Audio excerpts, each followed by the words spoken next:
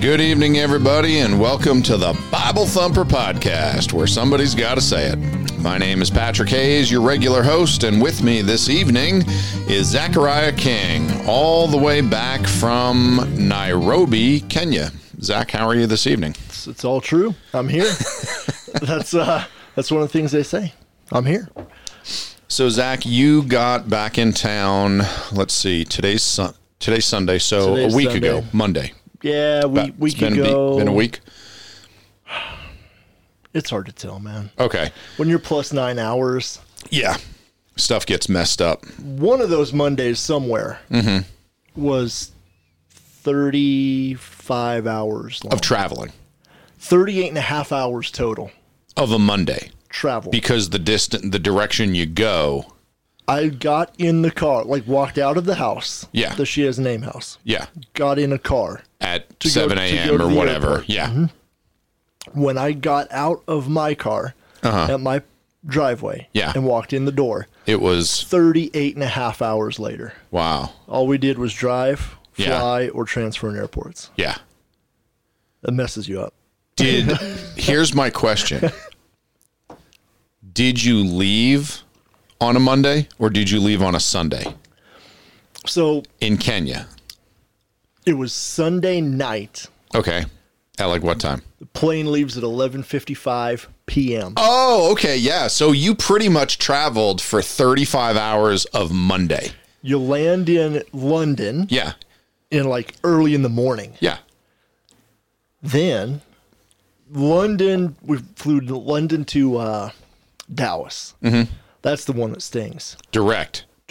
Wow. So that's 9 hours. Yeah. 9.5 hours. Yeah. But there's only about 3 that go by.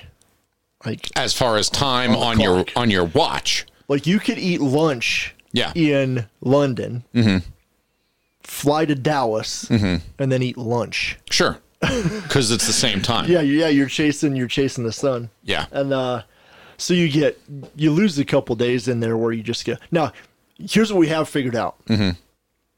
Landing in Nairobi late at night is the best.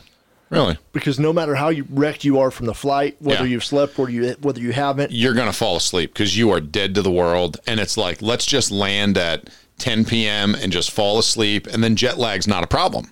Or it's much less of a problem. It's much less. If you can go to bed, you sleep that night, you get up in the morning, whether you sleep or not, you get up the next morning and you do the whole day.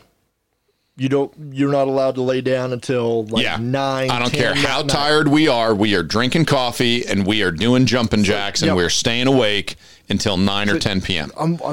It's 4 o'clock. I'm wiped out. What are we going to do? Yeah. I've got a 3-hour walking tour of the slum ready. Yeah, you got Let's go. Whatever you want to do or whatever you don't want to do, that's what we're doing. Because otherwise, you're going to be a wreck for a week. You're never going to acclimate to the time. So then coming back is the same way. And you just have to, whatever time it is when you land, where you are going to stay, you have to be at that time. That's what time it is, and we're living there. And it's I want to go to sleep so badly, and I can't for 4 more hours because that's right. And you can't sit. I mean, you got to go do something. Yeah. But that seems to be the way to beat it. Now, what about taking a nap on the plane in the middle of the day? The older I get, the more when on the way over, you land in Nairobi, that's what time it is. You got 3 flights on the way over and a drive to Denver. Yeah. Fair game. Okay. Wherever you sleep, who cares? It doesn't matter. So long as I'm only in London for 2 hours. I'm not doing anything with that time. Sure. If I sleep on the plane, I sleep on the plane. You watch a movie, you watch a movie. Yeah. But when you land, it's that time. That's what time it is. And you go. So on the way back, we got to Denver at 6 o'clock in the evening. We drove home. And you're destroyed. So you drove to Junction from Denver. We had the ministry couldn't chip in another $150 to fly you back to Grand Junction. Well, maybe one of us. Yeah. I'm the oldest. Don't worry, guys. I'll take this bullet for us. How many were with you? We had 12. That was the big problem. So everyone was in one van, or did you have 2 vehicles? Well, it divided into 2 groups because 6 of us did fly out of Junction. and flew back. But when we tried to put all 12 of us on one plane, out of Junction, the planes are so small you can So the first group had to come back a little bit early. So we bought their tickets first. And then when we went back to buy the second group of 6 tickets, the prices out of Junction were just insane. They doubled. Yeah. In 6 minutes. Yeah. Well, there's no seats left. Yep. And so they're if you want to pay for it, go ahead. But we didn't. So do you have a sit down and a little training session with all the people? Okay, everyone, for those of you that don't even know like who this is or what we're talking about. Okay, Zach King is the assistant pastor at the Heart of Junction Church, which is the church building that my church, Church of Grace, rents every Friday night, and that's where we hold church. So Zach is the assistant pastor there. And he's also on the board. Executive director. Whoa. Sorry. Well, when you're only an associate pastor, you got to do something. Whatever titles you can take. Okay, so the executive director of a ministry called She Has a Name. So if you go back on our podcast and search for it, you can find that I interviewed the founder of She Has a Name, who is Blythe Crow. Would have been last summer about this time. That's when we got back. I don't remember. Either way, so the ministry, what they do is they help girls get off the streets in Nairobi, Kenya. And correct me, but I'm just going to explain this since I'm going here. There is a vast amount of poverty in the capital city of Nairobi, Kenya, and a lot of people who are very poor live in the slums outside of the city, which is basically a dump. Oh, yeah. And a lot of these people are not able to make very much money, and they really struggle to be able to support their family. And what a lot of parents end up doing is they force their daughters to go get a job. And the only work for these girls is the oldest trade in the world, which is prostitution. So these girls end up at a very young age, as young as like 12, sometimes even younger than that. I'm sure there are younger, but youngest one we've brought in the program was 12. 12. Okay. So She Has a Name, the ministry, which you can find. You can just Google She Has a Name. Actually, you're going to find two. Yeah. .info. .info. She Has a Name.info. And we should remind me when we're done. We'll put it in the comments. Yeah. So if you go to shehasaname.info, you can find the ministry. What they do is they find girls that are good candidates. They get them off of the streets. They get them into a home. That home has a social worker. It has a house mother, kind of a lady that takes care of all the girls and makes sure everything is going well. They bunk a lot of these girls together. There's also a therapist that works there at the house with the girls. And they give the girls the gospel. They give them training with jobs. They pay for their school. All school in Kenya has to be paid for. There's no public school. There's no free schooling. And let's face it, so many people cannot afford to send even one of their kids to school, let alone several. And the daughter's not at the top of the list. Correct. So Zach and Blythe and several other sweet people from churches go over to Kenya, and they kidnap these girls and steal them from their families and bring them over. With a little bit of permission when we can get it. With vague permissions given. I'm just joking. Handshakes. Yeah. I'm winking a nod. And I'm just joking with Zach. They'll take these girls, they'll get them out of the slums, they'll get them into a home where they can thrive and they can go to school. They pay for their books and their uniforms and their meal. I mean, everything. Just, you basically adopt these girls, so to speak, as far as you take care of everything and you get the girls off of the streets. So that is what She Has a Name does. Again, it's shehasaname.info. So be sure to look that up. Zach goes over to Kenya twice a year, sometimes once a year. I usually just go once. Okay, but either way, Zach's over in Kenya every year working with this ministry. Obviously, a big part of the ministry on the state side is fundraising. Always. And I've been involved with that loosely, trying to help with that, trying to get the message out on the podcast and different things. So there's a lot of work, just trying to get in front of churches and explain the ministry and what they're doing and trying to raise funds. And then they have to go over to Kenya to problem solve stuff. Most recently, you guys bought a piece of property. Yes. So that was very exciting. And then you guys are putting together plans for, I believe you guys are in the process of digging the well, or that's moving along. Moving along. Okay. Yep. And then you're going to build a building. Now, you're okay. I just keep going. Okay. No, that was Any good. That's corrections or additions yet? There's always additions, but okay, no corrections. Yeah. That was good. So one of the problems that they have found is that what they would do is they would rent a large house with many bedrooms, and they'd kind of make it into like a dormitory style, house where you could put some bunk beds in different rooms and get as many girls in there as you can. But what happens is within a year of that, roughly, the owners find out that Americans are renting the house from them, and all of a sudden, prices go sky high. And they charge you outrageous amounts of money for electricity and water and the rent and everything.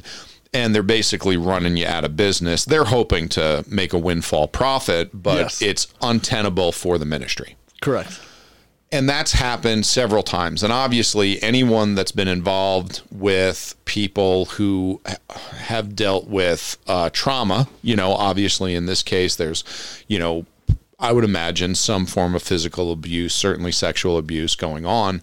Whenever you're dealing with people with trauma, the last thing you want to do is shake up their entire world once every 6 months or a year, where you gotta move to a new building and change everything in your life, and it's a bunch of stress. The schools, you gotta figure out how to get to them. Yeah, I mean, just everything. Yeah. So She Has a Name has been wanting to buy a property so that they can avoid this in the future. So they got the property about a year ago? Yep, last summer. Okay, last summer. And now they are making plans to build buildings, putting in a well. Got to build a wall around the city because, you have thieves and lions. I mean, it's it's crazy, very different from here. Yes. So they have to go through a lot of work and a lot of expense for that. But anyway, it's going to provide a tremendous amount of stability that they've never had before. So that is kind of what they're up to. So with that, now everyone knows a little bit about what we're talking about and who Zach is and how he's involved. So Zach, take it away. What was the goal for this trip, and what else did you encounter? So 3 main things that we really, really wanted to get squared away. Okay. One, I got to start with just because of your little jab. Oh, okay. Which is perfect. The executive producer. Was it producer? Executive director. Director. Okay. But the families. Okay. My joke about kidnapping all the girls. Yeah. So one of the things we learned early on, and this is sort of a 2 or 3 part thing, but one of the things we learned early on was when girls already had kids. Oh, okay. We did not have the structure in place. Yeah, for that to be able to help them. How many girls over there have kids?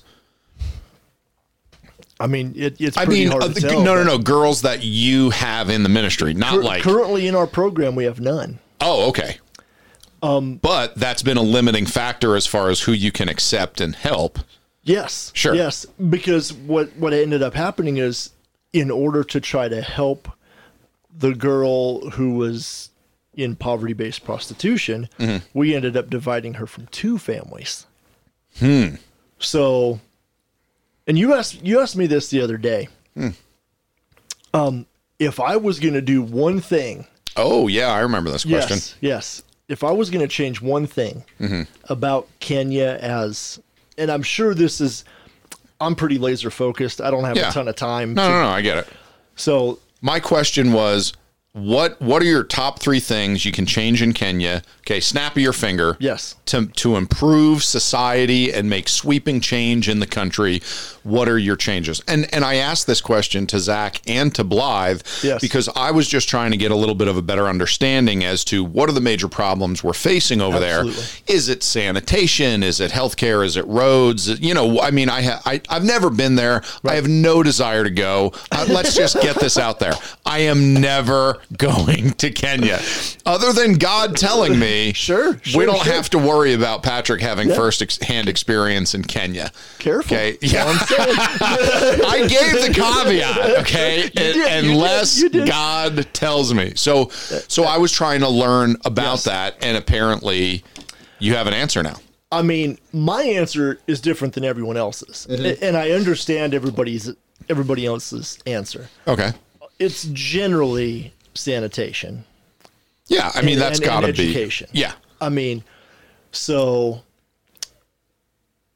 as a plumber, I mean, this is a world that you live in. Oh, yeah. I've actually heard world-class thinkers and philosophers say that plumbers have saved more lives than doctors. They really have. People have no understanding of what sanitation running through the streets does. People don't understand. They can't have they have no concept of what clean water running to your faucet. Oh. Okay. And flushing a toilet and having it go someplace where it can be managed appropriately. People have no concept. Plumbers have saved the world. Yes. Yeah. I mean, don't get me wrong. It's not like any of us invented it, but somebody was the first plumber. Yes. Where they're like, we got to just dumping it in the street is not okay. And until you go and see it with your eyes. Oh, yeah. It is. You're like, what is, it hasn't rained here in 4 days. Yeah. What's this trickling down the middle of the street? And then you look up the hill and there's just a guy standing there with his pants down. Yeah. Yep. In plain view of 400 or 500 people. Yeah. Nowadays in America, you got to drive all the way to San Francisco to see that. But we've got it back. We've got it back. Yes. God bless Joe Biden's presidency. So sanitation, obviously. Yeah. 100%. Education. So not only does everyone have to pay to go to school, most of the schools are... Just say it. Subpar? Okay, sure. I mean, what kind of quality are you expecting? I have no idea. Right. I mean, now, Zach, I don't know if there's Wi-Fi in Nairobi. Okay. Moses has resources, American resources. He's purchased land and built buildings in Mathare. What's Mathare? That's the slum. Okay. That we spend a lot of our time in. That's a region of Nairobi is... Yeah, kind of the outskirt. It's sort of north eastern part of the city. Mathare. Okay. Yep. Mathare. Yeah. I don't need to find it on a map. So he's hooked up to city water. Oh, okay. That's huge. Guess how many days a week? Oh, my he soul. expects it. What? 2. Really? Are they regular days? No. So you just turn it on and hope. And when you turn it on, it's like, all right, get all the buckets. Yeah. Let's start filling up the cistern. They have 10,000 liter canisters that sit on top of the building. And of course, I have no concept of what that is. 2,500 gallons. Okay. And it's like whenever we can, we fill that sucker up. Yeah. So and that's your water tower. Yeah. Wow. They're just on top of buildings. Oh, yeah. We have 2 at the She Has a Name house. Yep. So if the water's on... Yeah, great. Let's fill this thing up. Until it stops. When the water is on, is it clean and drinkable? The water that's on will be clean and drinkable. Huh. Well, okay. Now we don't drink it. We as foreigners don't drink it? Right, but the locals will. Huh. Have you guys ever drank it and had issues? Were you told not to drink it? Listen, white man. By the locals. They did. Okay, so you show up and they're like, yeah, do not drink. You guys aren't going to want to do this. You're going to want to boil that. All right. Yep. Okay. Yep. Or, I mean, there's bottled water. Yeah. Like there's, when you have resources, there's things you can get. But, so that's all sort of that's one problem. The education component is an issue. But I think the one thing that would trickle down into benefits for both of those categories immediately. Okay. Is tackling fatherlessness. Well, I mean, I hate to tell you, Zach, that helped Baltimore too. Baltimore, I'm not sure about. I don't know about this one. Oh, I mean, Baltimore no more than, Chicago or several other massive cities with large single mother populations and poverty. Yes. I'm just saying, it's. Yeah. We might get to learn about a couple of the problems that I know about firsthand here pretty quickly. Yeah. So, and I think other than basic human, there's fatherless everywhere. There is, but when you bring that up, is it like every single family? Is it you know what I mean? Is it almost every family? So I'll give you some statistics. Sure. Give us an idea. That I've counted personally. Yeah, sure.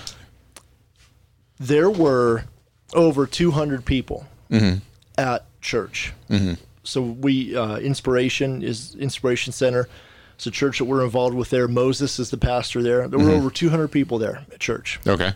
The first week we were there. Mm-hmm. There were 8 men, Kenyan men, between the age of 25 and 50. Out of 200 people. Wow. 8. We have 8 girls in the program currently. 2 of them have met their father. Does he live at home with their mother currently? One used to. Okay. The other one never did. Several have never met him. What's the reasoning behind that? Threefold. Okay. Number 1, basic human sin. Okay, just the idea of I just don't feel like being tied down and dealing with this. And so instead of having a bar scene or like a college scene or some of the ways that we go about. Speak for yourself, assistant pastor. Okay, executive director. Yeah, the royal we of America. When you're in the slums, I mean, it's just like, it's free for all in there. I mean, it's crazy. Yeah. There's 500,000 people in 3 square miles. Wow. And none of them have electricity. No one's watching Sports Center.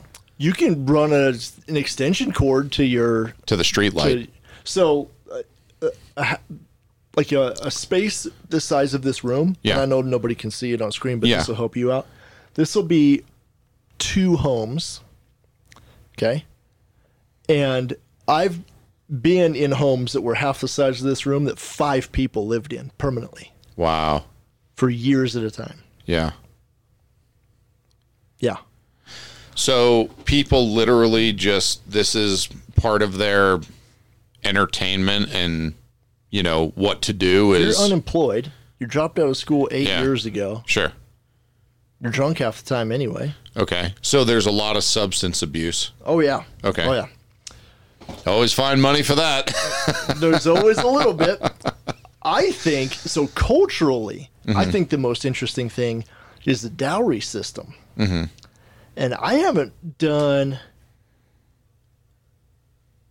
I would have to stop and think a little bit biblically about was there a mandated Israelite dowry? I don't have that one off the top of my head. I remember something in the Bible. I'm going to see if I can, look it up real quick.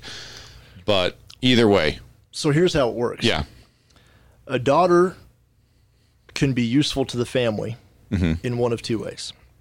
She can produce income. Okay. By getting married, and the groom pays a dowry, or she can produce income in some other way. Yeah, but a dowry is kind of like a one-time. Well, it depends how expensive it is. Really? So here's what happens. Let's say you make $1 a day. Okay, that's my average income. Okay, for me and my family. You and your family. All right. $30.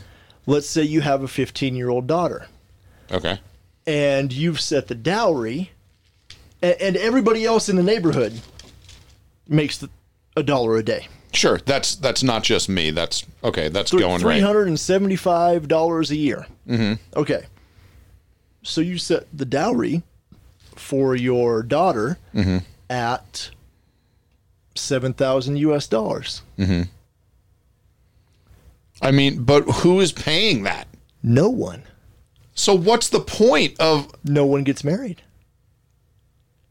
I I mean, okay, follow my logic here. Yeah.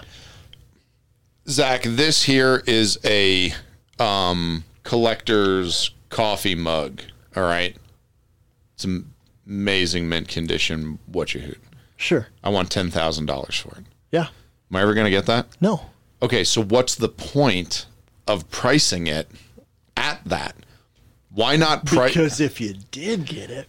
But I mean, are rich people coming to the slums of Nairobi once in a while and showing up and buying brides for $7,000? Very occasionally. Why?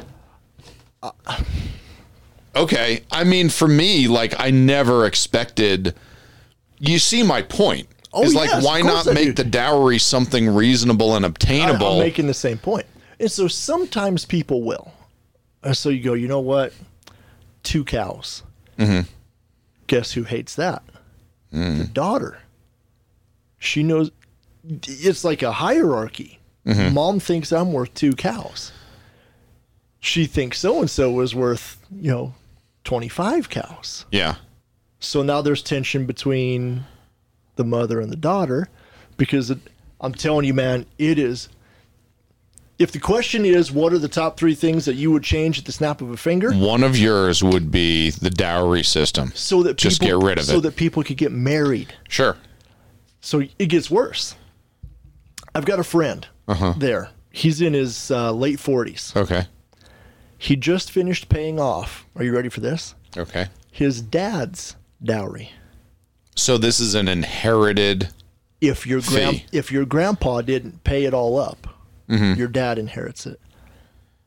Your dad doesn't. So you have to pay off. He paid off his grandpa's dowry.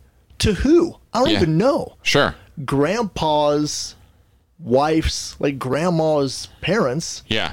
Have been dead for 30, dead too. 40 years. Who's he paying it to? Yeah. So it's cultural. You can't not do it. Like it's obligatory. Okay. At some point, it's like the woman I've got these payments on is dead. It's literally a dead horse payment. Yes. Except it's a dead bride payment. So and nobody's like, yeah, I'm not going to pay it. Go ahead, repossess her. I don't care. I'll send the keys into the bank. You can have the home. I've gone to people and I was like, why do you pay? Why are we continuing this? I'm telling you, as if I personally was an alien from a spacecraft. They look at you like, you're not going to pay the dowry? And they're like, they start talking to each other in Swahili. Yeah. You're like, what is this Mzungu? What is this guy talking about? What is he thinking? But so the trickle-down effect of all of this is everything else keeps happening, but there's no marriages. Mm-hmm. The entire slum is filled with single mothers. Oh, yeah. And they have no capacity. I mean, when you start in the slum and you're making $30 a month washing clothes and selling avocados. Yeah. And then you have 3 kids. Mm-hmm. I think the way out is for young men is birth control to be able to marry young women. The families are okay. Really? Well, when you have when you're a solid nuclear family in Nairobi, you can take care of the kids. Okay. Like mom is there to like physically, like he's not going to fall off a cliff. She's not going to drown. Sure. Like you can get to that level. Dad goes and works all day. When it's just like here, you can work your way up. You can get better jobs. Okay. You can get hired by other people. The whole country isn't just like, I mean, they got an international airport. Yeah. You can buy a Land Rover. Sure. You go downtown and there's sky-rise buildings that have cybersecurity. Yeah, someone has a normal job where they're making, So our architect, who was working on the land, go ahead, was born and raised in a place called Huruma. It's walking distance, next door, neighbor, slum type area to Mathare. Never met his dad. Has no clue who the guy even is. Grew up there, went all the way through, graduated high school. So if you got a dad that just goes, you know what? whatever it takes. Is if mom is here and she can make $30 a month and keep the kids alive, I will put them through school. Okay. When someone does that, their kids make it. I mean, the guy's got a master's degree in architecture. Okay. And he grew up there. So so number one, do the families stay together? So let's say for whatever reason, by whatever means, a man pays the dowry and it's 2 cows. Yeah. And he marries a girl. Yeah. And then they have a kid or two because they're a family. And then, okay, does that family stay together? Do they have better numbers than America? It's hard to tell for one reason. Okay. Legal divorce is remarkably expensive and difficult. Of course it is. So they just beat You're feet. separated. Yeah. Yeah. Yeah. So the newest girl that we added into the program, Dad disappeared 2 years ago. He was there until she turned 13. Went out west for a trip. Never showed back up. And like, do we know what happened? No. Of course not. Is he out there? Yeah. You sure? Oh yeah. Really? But Okay. but when the families stay together, Yeah. like I don't know very many nuclear families with a father and a mother and kids who are in the slum. Because they make it out. Got it. So that was my next question is, do they get out? Do things improve? They get a better job. They take care of the kids. The mom takes care of the kids. She gets a side job. They can move up and they can get into a real home with, walls and a door. If you can get to $150 a month in income. Yeah. And he's making $150 and she's making $30. Yeah. That gets you into, you could rent then an apartment in a concrete building. Got it. Okay. And put kids in school. So, we're talking about 6 times the income of the average person in the slums, but it's certainly doable for people that are working together to get there. The more and more I understand about the average person in the slums, right? When you run the numbers on how many people make zero. Yeah. Just a guy who says, I'm going to get a job and I'm going to take care of my family is going to be making way more than $30. So you know what's funny is where the explanation that you and I are giving for poverty-stricken Kenyan slums is the exact same explanation we give for poverty in America. Yeah. Anybody that is saying whatever it takes can move their station in life up. Sure. Not everybody needs to become Steve Jobs. No. Jeff Bezos. I'm not LeBron James, nor am I Oprah Winfrey, nor am I, a lot of these, billionaires. Okay, but I can tell you this, my lifestyle today as a 43-year-old who has been consistently employed with within the same field for 20 years is way better than it was 20 years ago. For sure. Absolutely. And that seems to be the case so lo and behold, capitalism even works in the slums of Kenya. It's a democratic country. I don't know. I have no idea. There's plenty of corruption. There's no doubt about that. Yeah, but anyway. The point is, capitalism works no matter if there is a corrupt government, whether there is a legitimate government, whether there's no government. The fact is, you have things you want to buy and you're willing to trade money for them. This guy over here is willing to produce those things and sell them to you. And if everyone is willing to get on board that train, lo and behold, everyone has a job and everyone's life gets better. But if you have the majority of people in one society, which in this case are the slums, on the outskirts of Kenya, and lots of people don't want to work, and the ones that do want to work don't want to support their own kids, well, then the system starts to break down. Yes. So keep people married. Well, think about it get them married. Get them married. And keep them married. I think that the cultural system is set up to discourage particularly young. And when I'm saying younger, I'm like 25. Wow. I know guys that are well into their 30s who are saving for a dowry. Oh, my soul. They're not even dating anyone yet. Why bother? I don't have the money. You got to save for a dowry first. Get rid of all that. The fatherlessness is crippling the country. It's crippling. It is remarkable. Yeah. And crippling. There's always substance abuse. They've got everything. Yeah. They have the same things we do. It ruins lives. Here's the pull at the heartstrings thing, right? Most of the girls that we have, let me just put it this way. Well, there's actually a piece of information I'm trying to protect here. Okay. And so I'm trying to think of how to say this without. They work enough to make somewhere in the neighborhood of anywhere from $8 to $30 a month, depending on what the family situation is. Okay. So, in my mind, as a dad, I start thinking of it this way. So, what you're telling me is, if your dad was there, you lived in the same place with the same expenses, plus increased food. Yeah. If he made $8 a month, you wouldn't have to prostitute yourself?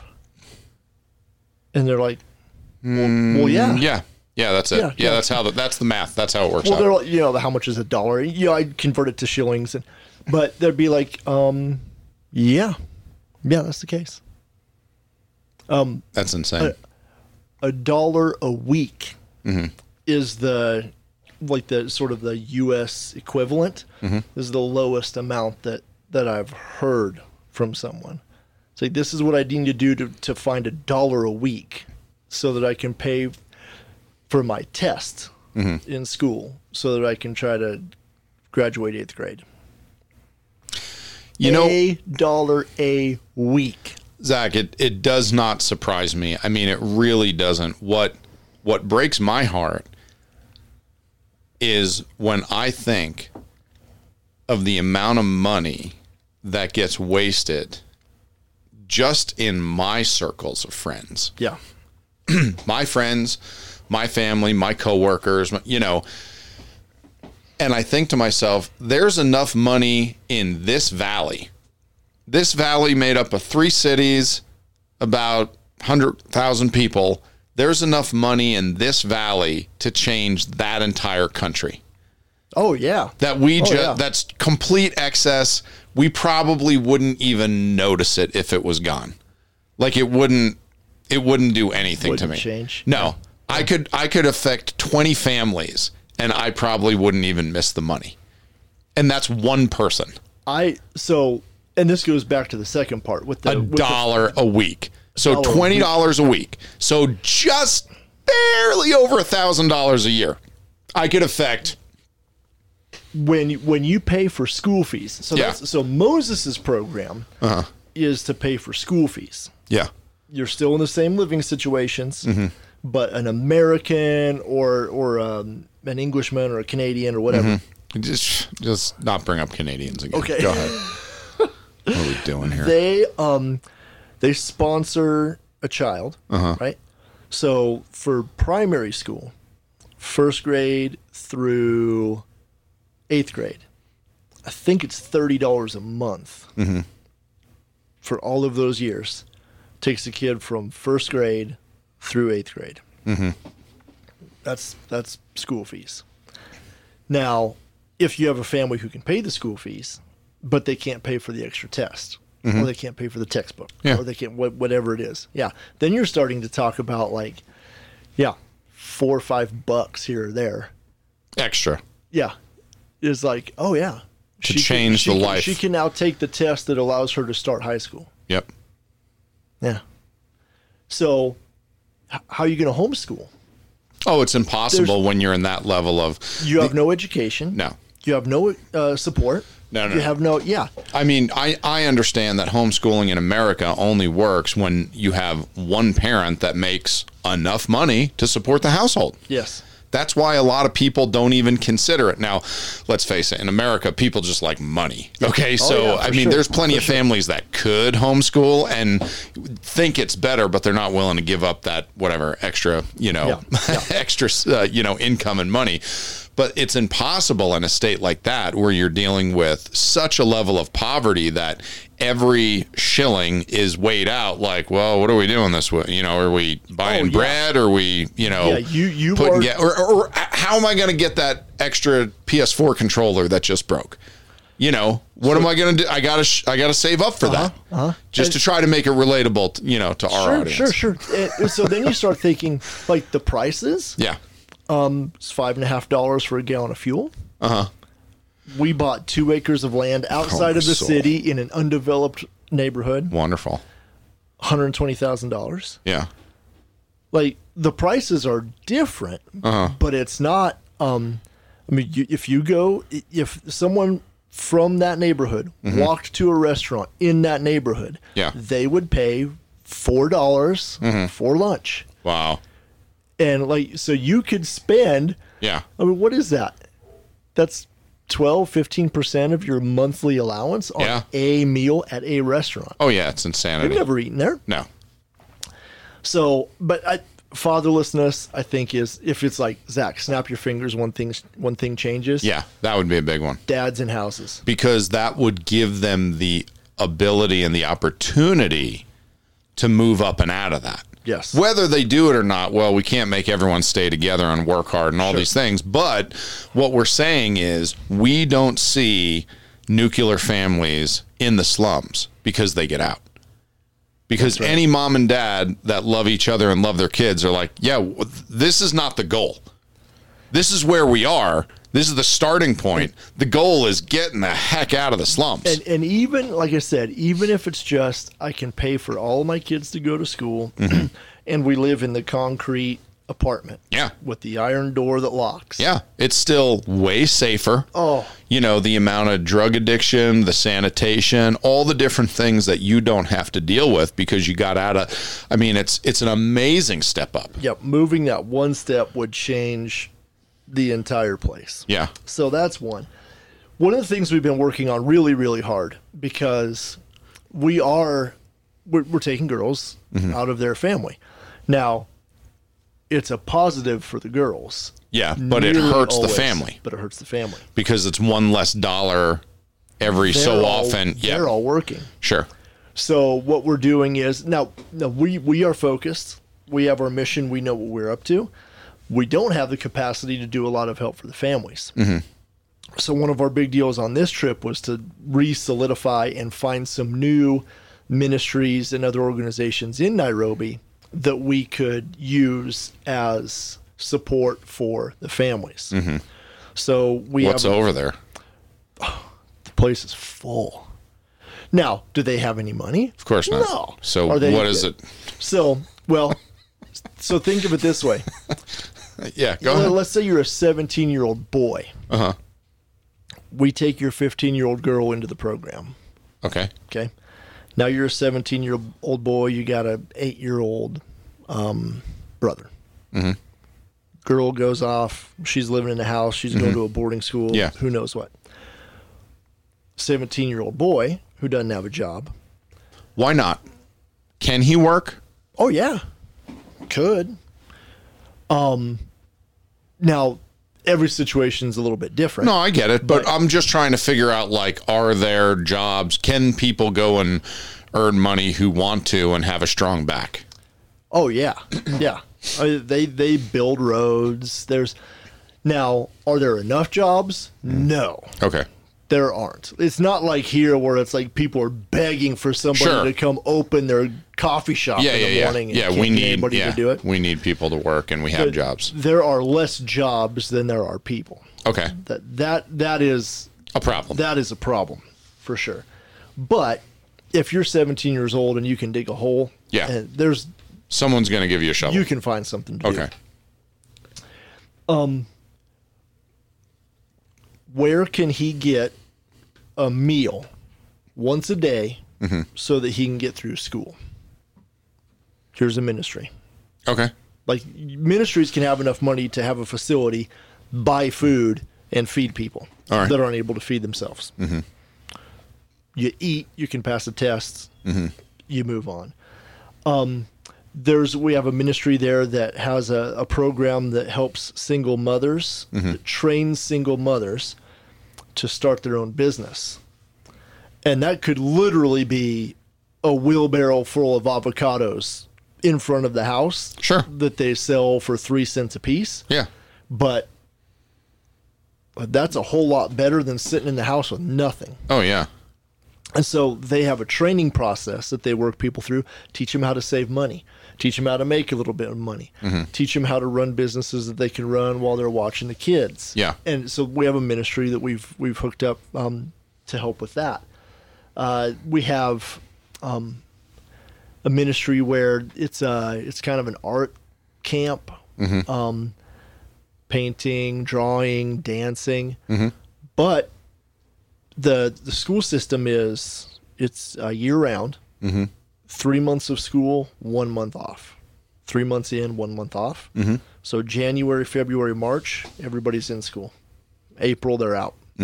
Same thing continues. You get to December, the year's over. You have December off. You take your break. You start the next year in January. So during those months where people aren't in school, they run daily, like youth programs, right? Just try to get somebody connected with people who are dancing instead of drinking. Sure. I'm just anything like that. Yeah. And so somebody comes back and they're like, hey, I'm worried about my brother. When he's home from school, they don't do anything. Like, I don't care if he's 14 years old. Like, go get a coloring book. Find somebody else to be with who does something that's not huffing glue out of a plastic bottle. Yeah. And so we get hooked up with all these different ministries that have capacity to do things that we don't. So that's one of the major deals on this trip. And then the land. I am super, super encouraged that we will be able to sell water. Really? From the borehole. The well's that good? Well, we don't know for sure yet. Yeah. But even if we need to treat it. Yeah. I am 100% for starting a business. Oh, yeah. That has income. Yeah. From the property. Oh, my soul. Could you imagine? For the girls. Game changer. Let me ask you a quick question. Yeah.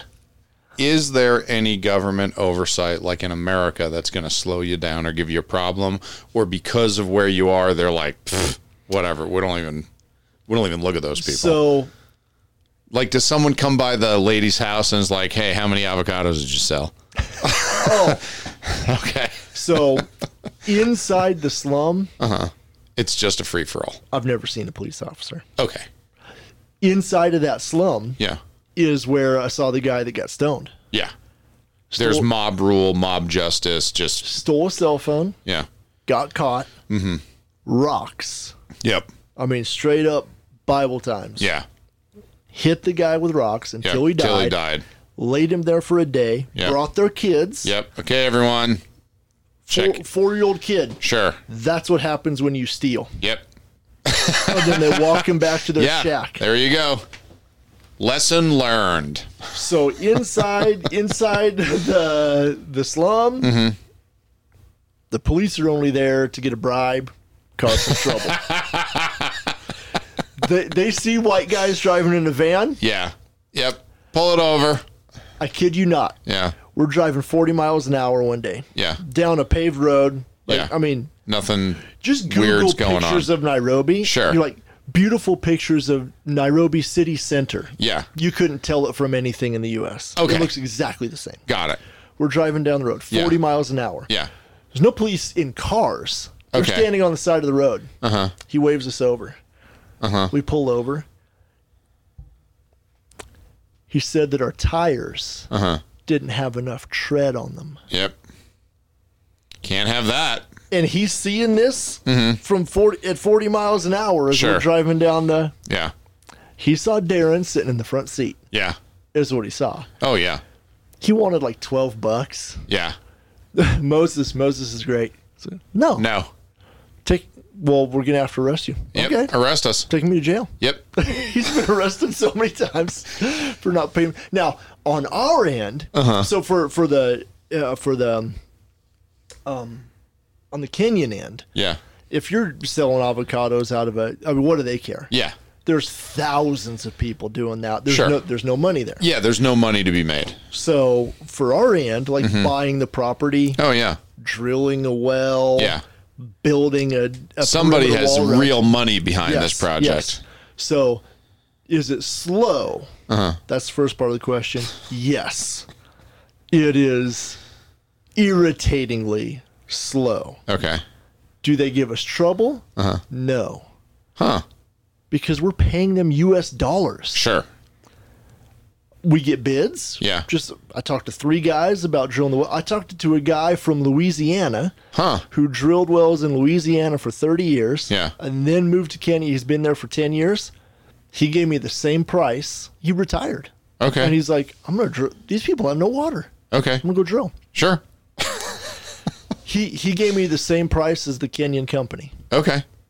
When you start getting enough information, it's like, Well, that's what the competitive price is. we're here. We send Moses and our architect to go do the deals. So when you pay US dollars, Yeah. they'll get Stuff happens. They'll get it done for you. But it's so here's the line. And I hadn't heard this one before that I remember until this trip. It said Americans have a watch but no time. Kenyans have time but no watch. So, like, oh yeah, we'll be done Wednesday. You guys can watch us poke the hole. Yeah. Well, They have no calendar I've been out or of the watch country, or yeah. I've been out of the country for 2 weeks. They Yeah. still haven't drilled any. They hole. don't know when Wednesday is. Right. So is it slow? Yes. But if you pay US dollars, Yeah, it's going to happen. and you do it right, it'll happen. They move you through. So that they are happy to have somebody buy land, Sure. drill a well. Yeah.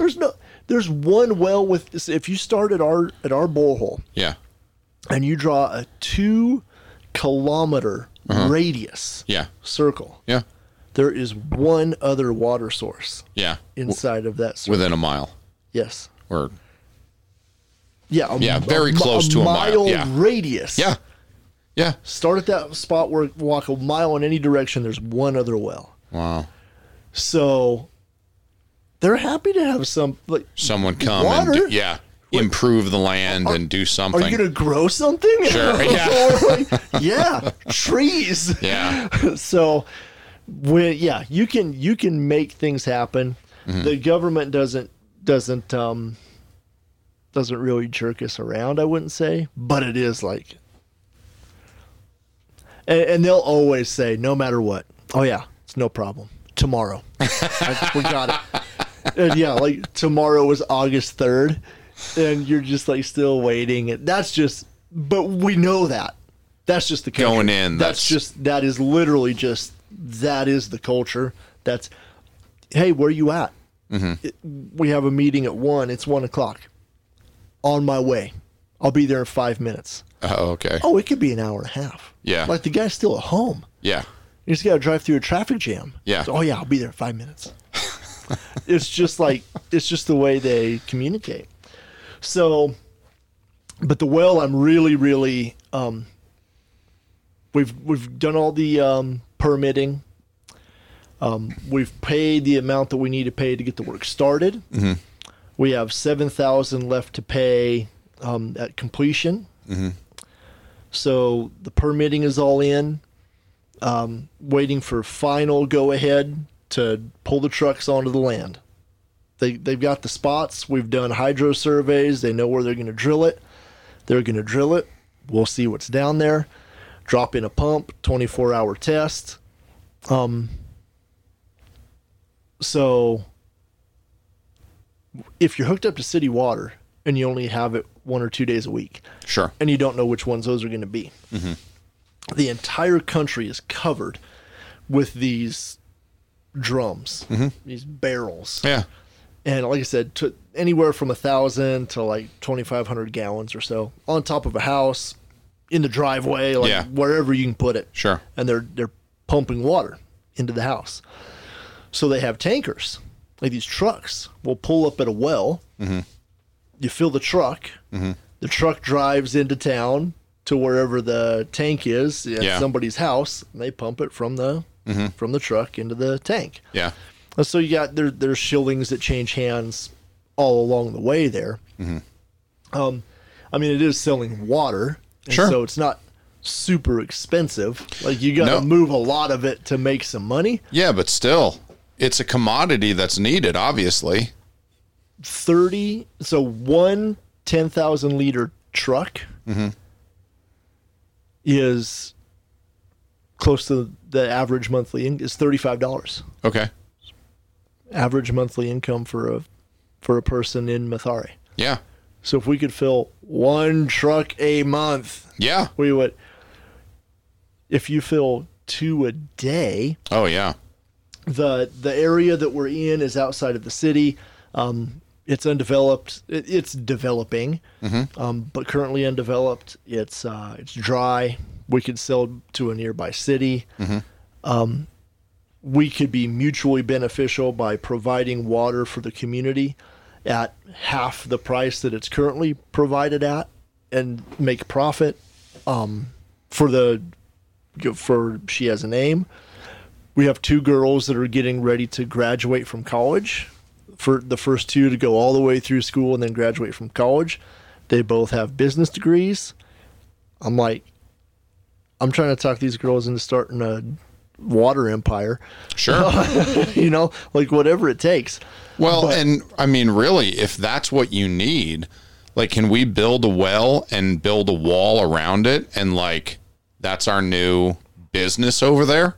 Oh yeah. Could we, So I've been kicking this around a little bit, not necessarily personally, but I've really been working on it for the girls.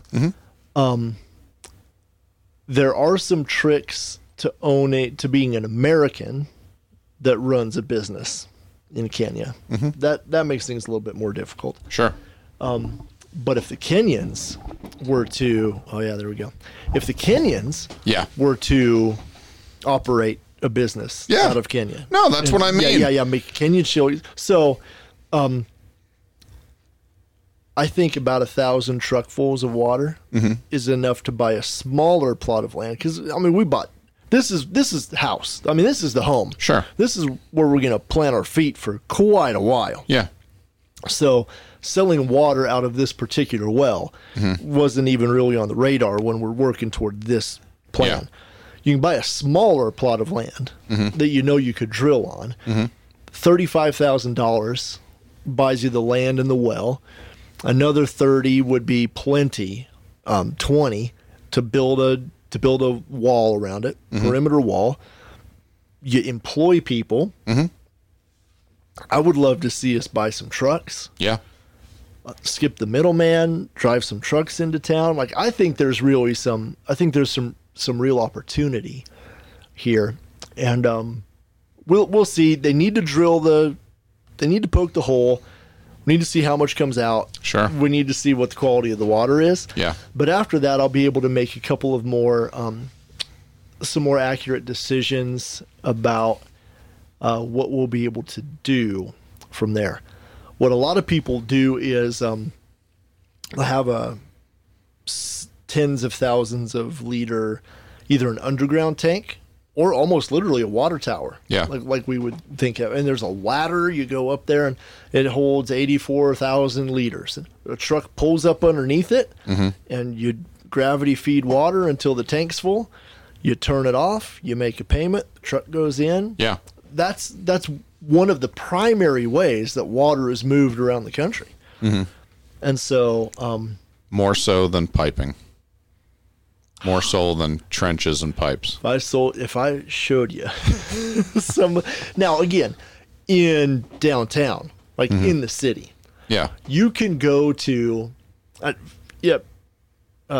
15-minute drive from Mathare, where you're talking literally poop on a plastic bag. Yeah. When you come out the door. Yeah. 15 minutes into town, you show up at the mall. It's $10 to watch a movie. They've got the latest. Like, you go watch Barbie. Yeah. You go to the Java House. Mm-hmm. It's $3 for a cup of coffee, and it's $10 for fish and chips. Yeah. And then you go down and you buy a $82 pair of boots. Yeah. And Mathari's right over there. Wow. It is. If you really want to see what it's like to not have a middle class, Yeah. I'll show you. Yeah. I will show you. You own a car and drive it and make $60,000 a year, or you make like $30 a month, $500 a year. Yeah. And live in it's 4 branches buried into the ground, sheet metal nailed to all 4 sides and the top. That's it. It rains. The inside of your house is wet. Sure. Sorry. Wow. And they literally there are places where it's like those 2 people are separated by a highway. No way. Oh yeah. I could show you. Okay, so let me ask you this. Why aren't people in Kenya that have the means helping people in their own country? Here we go. Well, that has to be a question someone is asking. Oh, yes. So, there are people who are. Just like everywhere. Well, why aren't there people in Grand Junction who are helping make Grand Junction better? Sure. When you get comfortable, it's real nice to be comfortable. The first year we went, we didn't know anybody there. We stayed at a woman's house who was awesome. She was great. Her late husband was an American missionary. Okay. Her father was a pastor at a little tiny mountain town up outside of the city. Poor, really awesome place though. Okay. Her nephew drove us. There was only 4 of us on that first trip. Her nephew drove us around town. So we had 12 places that we were going to visit. Orphanages, slums, schools. We were trying to figure out, like, how does this place work? What are we going to do? He told us at the end of that trip, said, I've lived in this city for my entire life. He was in his mid-20s. I've lived in this city for my entire life. I've never seen any of the places that I drove you to. No way. None of them. Now, some people think that Nairobi is close to 8 or 9 million as a population. And so if you grew up in a decent spot, you went through college, you got a job, like, it's not like, hey, it's Saturday night, let's run down to the slum and see what's going on. Sure. Like, those are the places you're taught to stay out of. Yeah. So you don't go look. I mean, it's so shocking because when I think of poverty in America, the only places that match your description,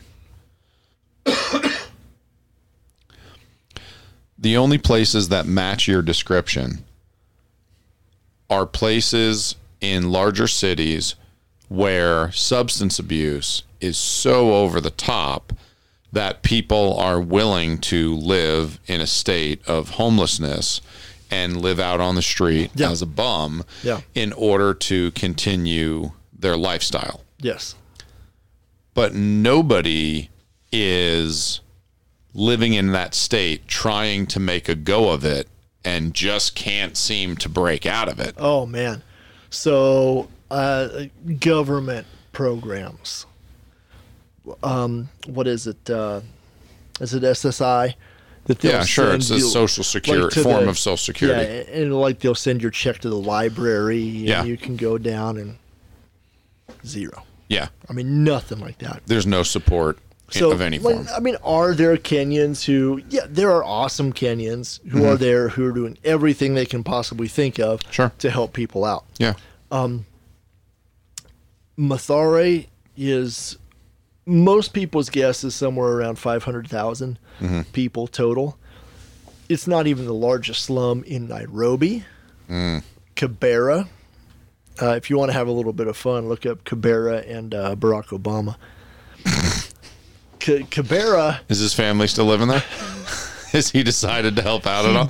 I think he did once tell a joke about how he said something about how his brother is living in the slums of Kenya, or his uncle or his cousin or something like that.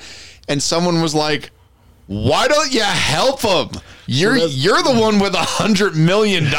Like, Are you kidding me? Like, what's he doing living in a shack in Kenya when his, relative was the president of the United States?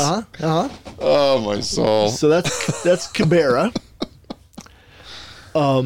Their guess is that's over 1 million people in the slum. In that particular slum. I mean, they're sort of dotted, in different places in the city for geographical reasons and all kinds of things that's not worth getting into. But are there people that are helping? Sure. But it's easier. Like, this is going to be awful for radio, but Mathare, if you do happen to decide to want to look at it on a map, Mathare is actually situated, when you look on Google Maps, in between a place called Moi Air Force Base. So it's the National Air Force Base, is right in the city. If you type in MOI, Air Force Base. So, and you'll see a big sort of open area kind of in the eastern, sort of northeastern part of the city. Big open area there. So that's the Air Force Base. Okay. Then there's a place called Juja Road, Juga, just right on the north edge of that. Okay. You go north of Juja Road, that's Mathare. Okay. All those little gray dots, right? Then you go just a little bit northwest of there.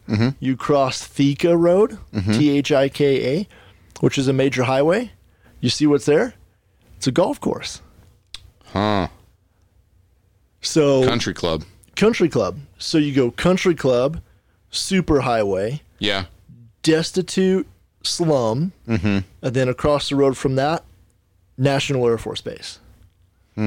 So there's one other thing, though, that's in between the golf course and the superhighway and Mathare. The slum sits down in a valley. Okay. It originally was a quarry, and then it became the city dump. So it sits down in the valley. So on the side of the superhighway there, if you build a 10-foot concrete wall, you can't see Mathare from the golf course. No way. No, you can't see it. Yep. Mathare Golf Club. Wow. That's something. And so, yeah, I mean, guys are paying, I don't know. It's a golf course. They don't have to water it quite the same. Because there's a river that runs through Mathare. Mathare River. The Mathare River. Is that, do you go wading out in that? Is that? No. Oh, man. Things move downhill. Yeah, they do. So, yeah. Now, they do make this stuff called changa. It's the moonshine. Yeah. And they'll make it down by the river there. And you can fly a rocket to the moon on that stuff. Dude, there is like not even... there's not even like space to walk between. There's like literally space for like two people to walk shoulder to shoulder in between, the front doors of these buildings. And that's just the ones that you can see. Yeah. So those are the concrete buildings. That's when you move down past the river toward the other side. Yeah. Those are all shacks. Yeah. So, and the top of those shacks, there'll be 20 houses in there. Yeah. Under those shacks. Wow. $20 a month rent, somewhere in there. There's landowners, like people own all that land, and you could go build a shack there and pay rent. I just have a feeling that there's not going to be a street view for some of these places. No, there's not. But Google Maps didn't send their car down there. It's wow. It's an amazing thing. But so that's across the street. That's north. Yes. So that is a public toilet. Oh, really? Wow. Dude. Now, you got to pay. Yeah. To use it. Wow. So that would be a house.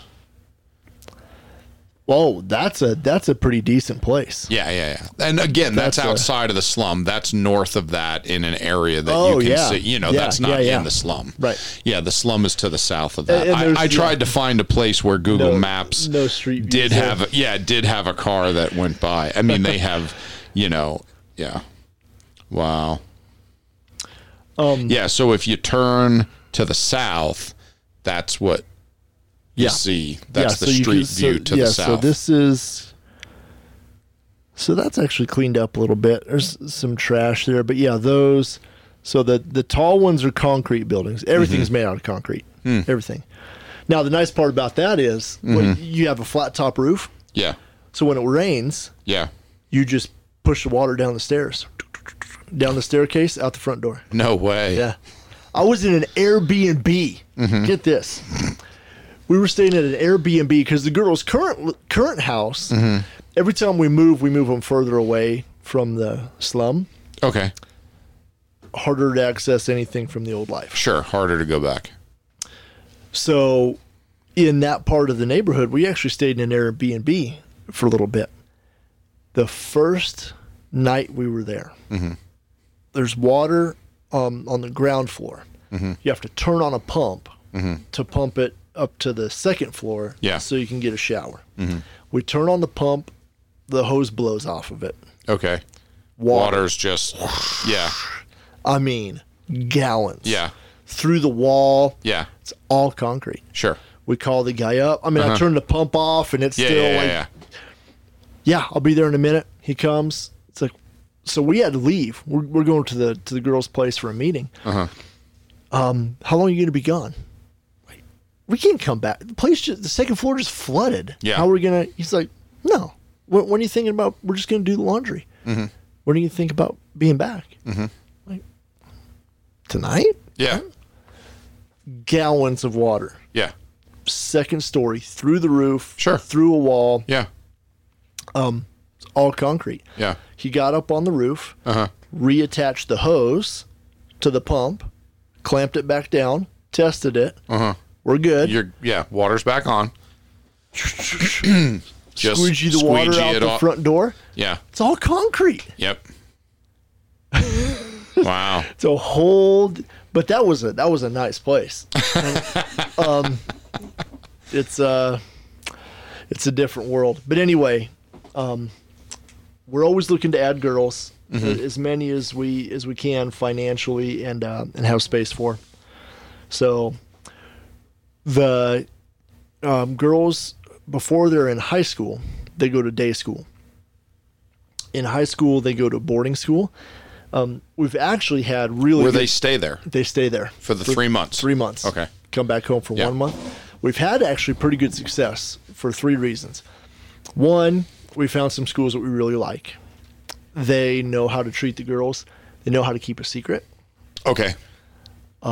Is that a problem? Does that get out and the girls have find out you have peer pressure really bad? If you find out you have, well, some of it's just all the teenage girl stuff. But you find out how you have a bunch of U.S. supporters.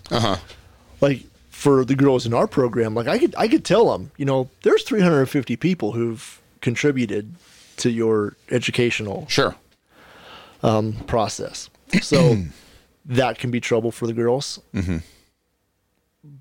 Girls in boarding school who have been sent there by their Kenyan families find out that a girl is there, missed 3 years of school, is from the slum. Yeah. How she was found. They put the dots together. Oh, man. Connect the dots. And they are ruthless. Really? So we've got some places just bullying the girls? Oh. And so teachers keep some secrets for us. And it's been helpful. Oh, yeah. There are a couple of places where Kenya is it's a mile wide and an inch deep, doctrinally and theologically. Sure. But the schools, although they're not free, they're also not government run. They the tests that you have to pass to make sure you can move on are government issued. There's definite government oversight. I'm sure they get any kind of money that is moving around from place to place. But the boarding schools that we have the girls in, they all have a Bible class. Like they got an hour a day of like Sunday school. Wow. 6 days a week. And great. then chapel on Sunday. Yeah. So is it pretty straightforward, doctrinally basic Bible stuff, or do they get off into the weeds and start? When you've got people for 4 years, yeah, it's pretty straightforward. Nobody takes any risks. I don't think it's particularly deep either, but it's better than what kids in public school in America get. It's not nothing. Yeah. It's not. I mean, they are literally like you can get the class scheduled. Like here's what we're doing in math, and here's what we're doing in English. Yeah. And this month is 1 Samuel. And like that's what they're doing at school. Right. So that's helpful. But think of it this way: you got a house mother, you got 2 house mothers, and a caseworker, and 2 8th graders living in the house. And so landlord's like, well, that's, I mean, you know, whatever. That's, I mean, kind of an odd combination, but what do I care? They're paying the rent. Then on the off months, you have 4 more girls that show up. Like, okay, well, they're high school girls then, obviously. Like everybody, the whole country runs exactly the same. It's the same 3-in-1 schedule. Every school. Okay. So they all know what's going on. Okay, the kids are back home. Well, there's more girls there. Okay, well, that's weird. Then, for 1 week a year, a whole bunch of white people from 12 America Americans show up. Yeah. And we're in and out of the house all day long. Huh. And then rent goes up by $200. Right? So that there's not a lot of restrictions that are helpful for us that way. So we move further and further out. Housing and financial, just money, are the 2 things that sort of restrict us on how many girls we're able to have in the program at any one time. Sure. So building the house on the property is going to help us out with both of those. Oh, yeah. We did some math. I'm fond of saying we're not in the business of saving money. We're in the business of saving girls. And so to buy the land, to drill the well, to build the structures on the land is going to cost some money. But we're actually going to, the cost per girl is going to be cut by about 25% once you're completed. Once we get the first house built. Now, 25%, it's about $1,500 per girl. Yeah. Per year. Oh, that adds up. Adds up real fast. Yeah. So I'm actually pretty hopeful about the future.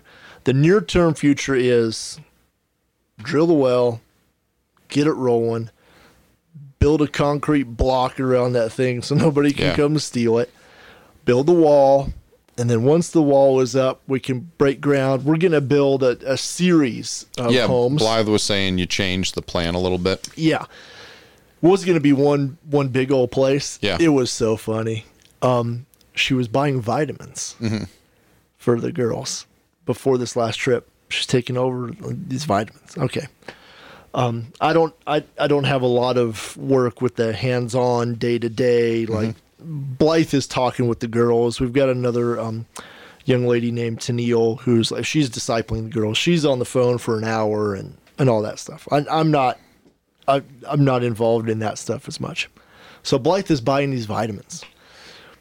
And she just stops. And 1,000-yard stare. She's all glazed over. Like, Blythe, what are you? Like, we can't put all those girls in one house. Like, well, yeah, I know you can't. High school girls, only 30 of them. Sure.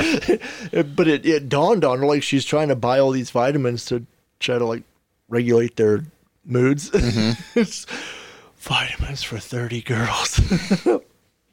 And so each individual house will have more like 8 to 12. Yeah. Which is very comparable to what we have right now. Okay. So one small house plus a dining area is going to be enough to move the entire current program onto the property. And then you can replicate that and build 2 or 3 more. Yep, we build more houses from there. So that will allow us to get on the property much faster, as well as having a little bit more space. Yeah. A little bit more privacy. Not that from the slum you don't even know what that is. Oh, yeah. But just to be able to have some place to sit and study for a minute is helpful. So I could go for days, man, but So that's the newest update. Well, we do have one new girl. Always exciting. Difficult family situation. They all have them, but we've got her mother is employed. Her older brother is having some problems, but we've got him hooked up with some help already. She is thriving, finishing 8th grade, so she'll get done with that. We got to have the well done by October 1st. Start to put a wall up after that. Going to have a golf tournament out at Adobe Creek on the 14th of October. Good for you. You and the boys want to man a couple of teams? So thank you, everyone, for joining us on the Bible Thumper podcast. No, I've been talking to Scott. We're excited. We got it all figured out. Good. So, super thankful for your help from last year. I'm glad I got the ball rolling. No, that was really successful and really fun. Yeah. So I'm looking forward to that. I think I got that all under control. But yeah, that's the near term. We haven't really decided whether or not she's going to go back in December. November, December is a good time to catch the girls at home. Let me ask you, you said on this last trip there were 12 of you? 12. Are that many people helpful, or is it also part of giving people from America an experience with foreign missions? So, like, how many of those 12 were babysitting and how many of them were like helpful workers? Thank God. On this particular trip, I didn't do any babysitting. Okay. Now, as the executive director, I wouldn't expect you to. Oh, right. Yeah. Like I'm above it or something. That's beyond. Oh, yeah. Now, I did plenty of coordinating, but we actually had an entire family of 6 that went. And so they were remarkable. Now, you're definitely right in that, particularly for the program, and we're upfront with people about this.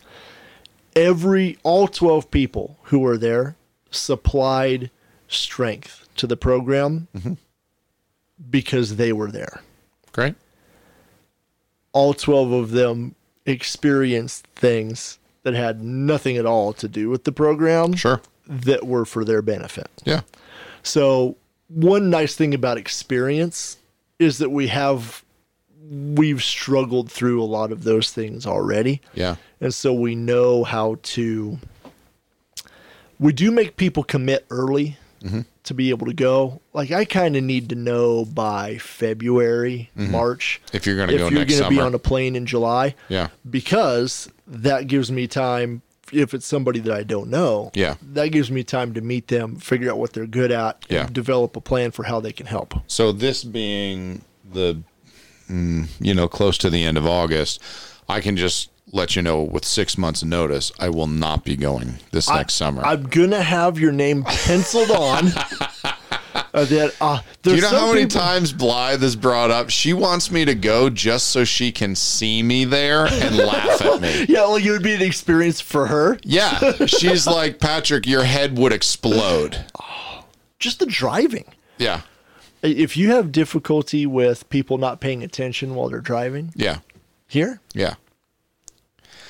Now, everybody's paying attention, but it's Yeah. because you will die if you are not. See, the driving doesn't bother me. I grew up driving in New York City. That's true. And I've driven in Mexico. Yeah. So for me, it's like, no, that wouldn't bother me. I think I think what Blythe was implying was that I have a way that I do things and I expect things to get done. Like, I know how to solve problems. Throw a pile of money at it. Oh, yeah. Like, we can get stuff done. Oh, you know, yes. in construction, it's like, I've seen people throw a pile of money at a problem. It's like, guess what? Things happen. Yeah. It went away. Yeah. Yeah. And in Kenya, that's not necessarily gonna make it happen while you're there. It's still true, but I just don't know how to. I haven't come up with a good way to describe how the mentality of a group of people in an entire country could be so different. Efficiency is like you don't even think about it. I've never even heard anyone talk about it. That's not even not only is it not a goal. Yeah. It's not even a concept we understand. Even a concept. So not a lot of talk about synergy. Consistency. And this is what I told one of the guys that was with us is, he's an awesome guy, but he gets things done. Go-getter. Type A. Yeah. He can build a system. Yeah. If you run the system, it will work. Yeah. And I've told him that, like, one of the first days we were there. In fact, it might have even been before we went. Yeah. I said consistency is not of value in this country. And that you can see that everywhere. You can have the same person drive the same car to come pick you up at the same location on 3 different days. Yeah. And even though no one else is parked anywhere, they will, like, one time they'll park at the gas station, and one time they'll park in the parking lot that's 4 cars over, and another time they'll call you and tell you they're going to be there in 5 minutes. And then when they call, they're like, but they're actually a block or 2 over. And then they come in and they pull in backwards to the parking lot that they're in, but too close to the next guy to them, so you can't get in the car for no apparent reason at all. And just the idea, like, things that we teach ourselves all the time. Consistency, just no value at all.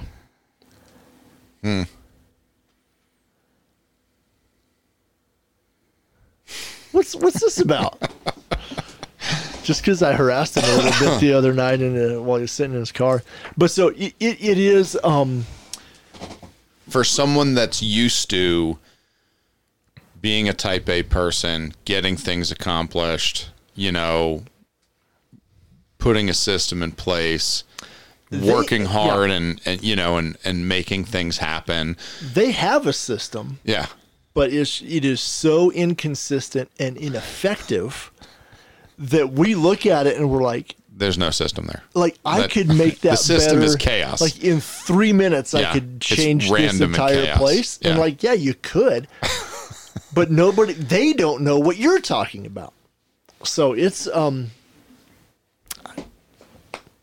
whole different culture.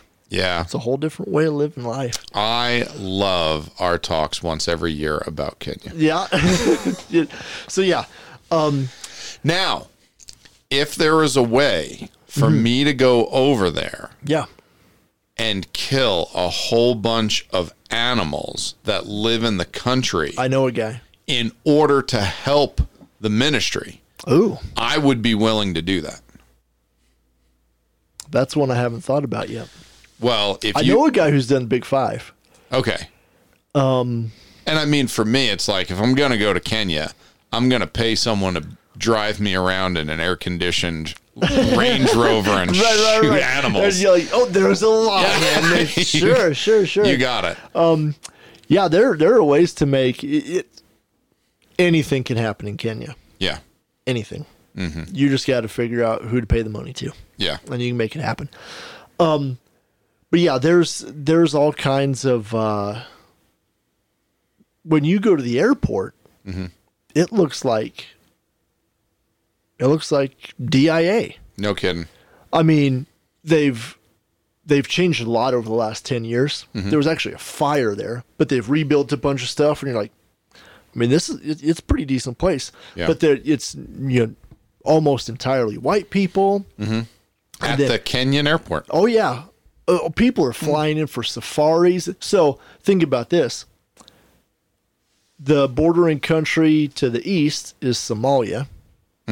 Beautiful pirates. Yeah.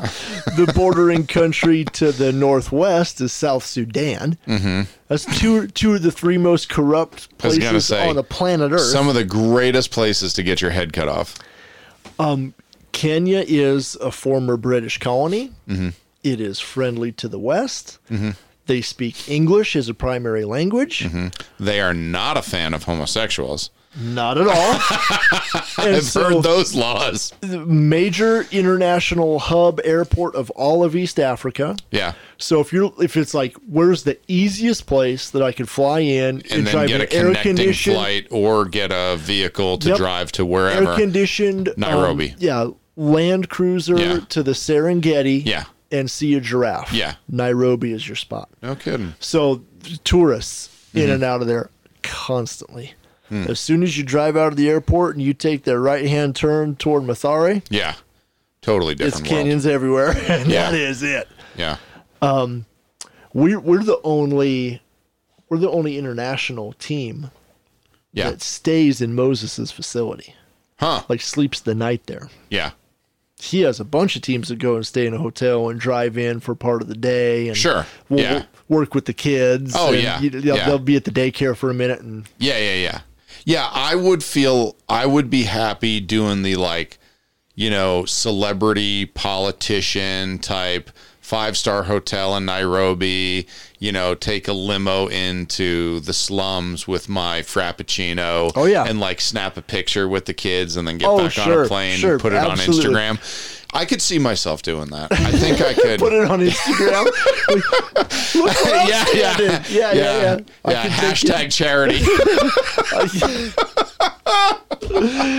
Somebody's got to say it. Hey, it happens all the time, man. All the time. But it's a cool place. They do have some. They've got. I'll tell you one of the biggest problems. Yeah. They grow some of the best coffee in the entire world. Get out of here. Oh, the elevation, the soil, super, super red. Yeah. I mean, it is an amazing. The Rift Valley, it's some of the best places I've ever seen on the planet. Really? So you go up the mountain a ways. You got to get to a certain elevation. Amazing coffee, but they export all of it. Sure. Well, somebody's paying money. Like I'm paying money for it. Yeah. So why would we sell it here? So they don't drink any. Yeah. We can sell it for top dollar to someone in America or someone in, Western Europe. So they don't drink any coffee. Really? So it's like you can't, in the slum. Oh, yeah. They've got chai and they got this tea stuff that they have, but you can't.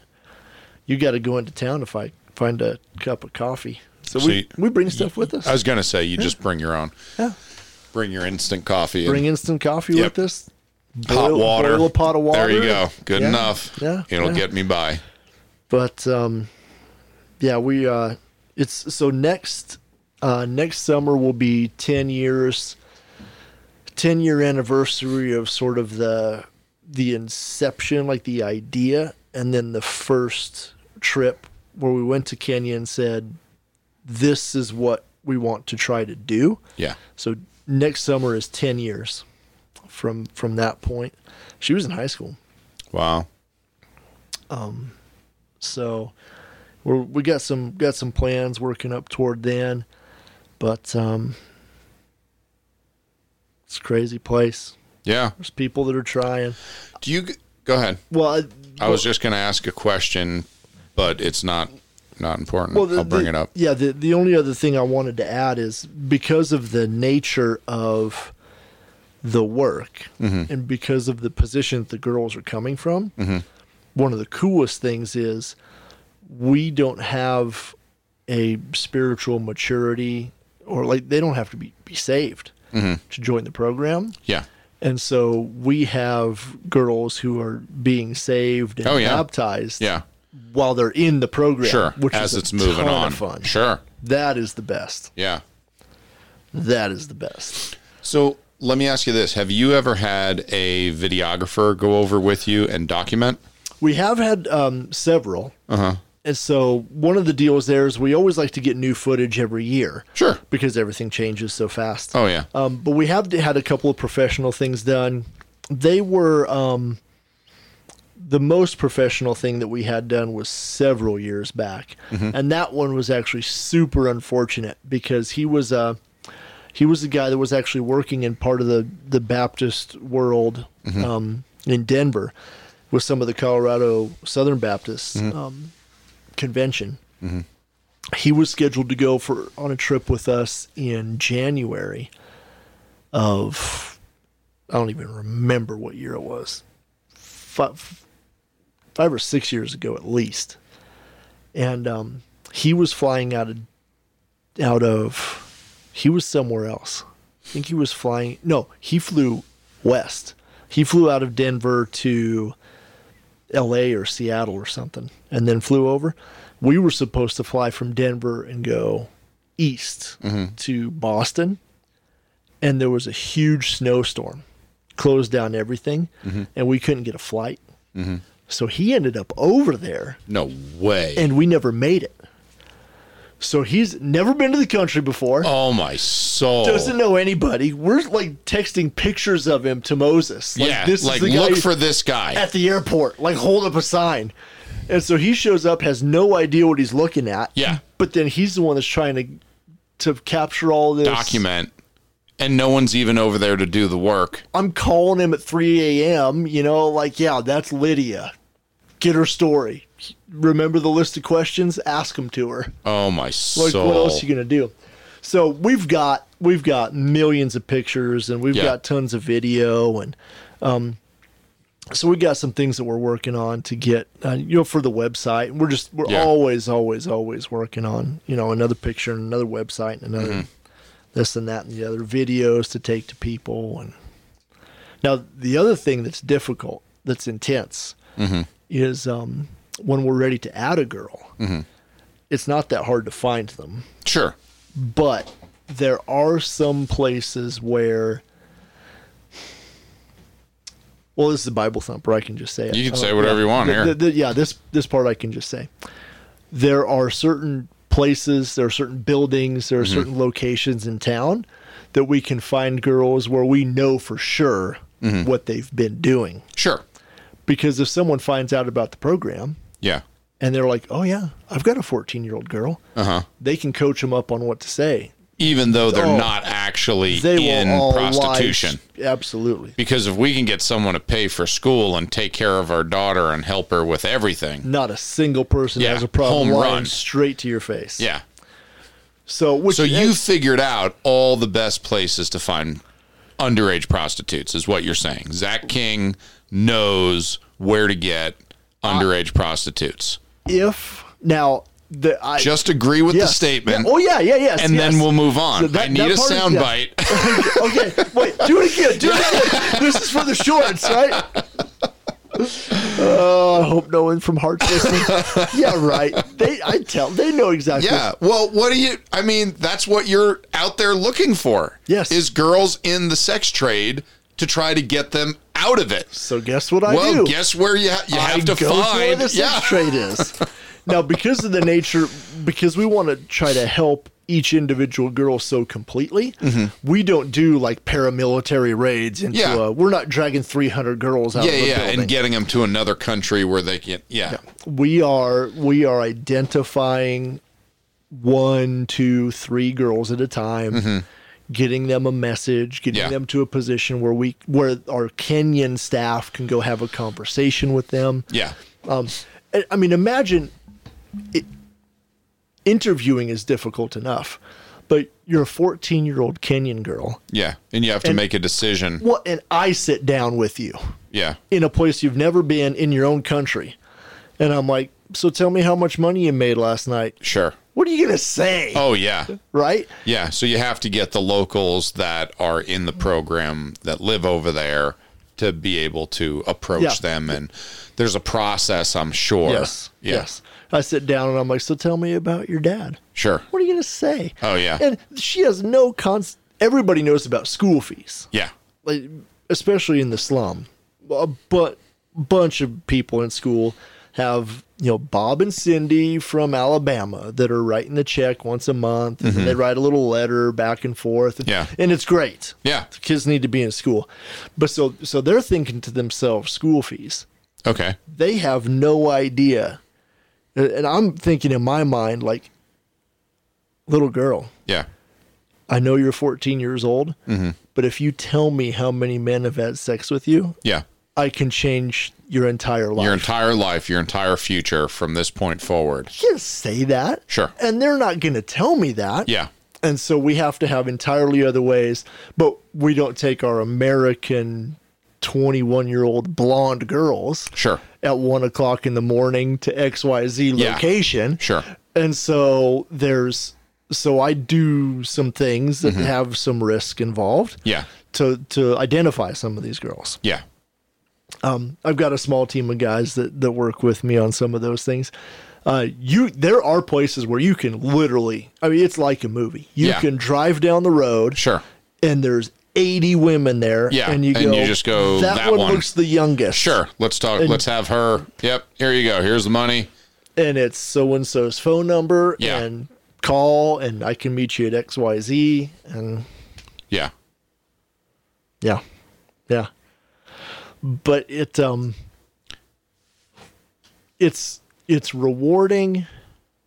We're far enough down the line now that we've seen girls completely change their life. Oh, yeah. They've gone all the way through. They're about to graduate college. I mean, you've seen it work for so many years. It's been a decade. And they have so many people, like, I know you're joking, but they have so many people that show up and they're there for 4 minutes and here's, $20. And it's like, it's the most money they've ever seen in their life. And it's a picture and gone forever. Huh. When like Blythe has been, I don't even know how many times Blythe has been there. Yeah. I've been in Nairobi, boots on the ground, I think maybe 11 times or so. So one of the girls in this last trip said, like, she was 16 when we found her. And she knew it was the best opportunity she would ever get. Oh, yeah. But it's even been, she's 23 now, maybe 7 years. And she told us on this trip, it's like, the fact that you keep on coming back. Yeah. And all the people I've seen fail out. Yeah. And all the things that you told me were true. Yeah. Have come to pass. It's actually worked. And here I am. Like, I cannot believe that this is real. I can't believe that this is real. That there's been follow through on all the promises. She lives in her own apartment. Yeah. She's weaning off. She's got a job that pays the rent at the apartment. She's getting ready to graduate college.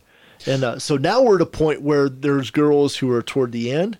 Now, when girls who are toward the end talk to a 14-year-old girl. And that was that was one of my follow-ups was, can these girls be used to help with recruitment, for this program? The second that the two girls who are furthest along got it and trusted it and were in college and could see the light at the end of the tunnel, the second that they started telling the younger girls that, the strength in the entire program just went through the roof. Through the roof. Because now they have someone with experience, with firsthand experience, who's gone through the whole thing, and they can look back and be like, it totally works. Yeah. Like, let me tell you my story about my aunt. And let me tell you where I started. Yeah. And I could sit down and tell you, like you said, I'm 14 years old, and it's like we're going to take care of you.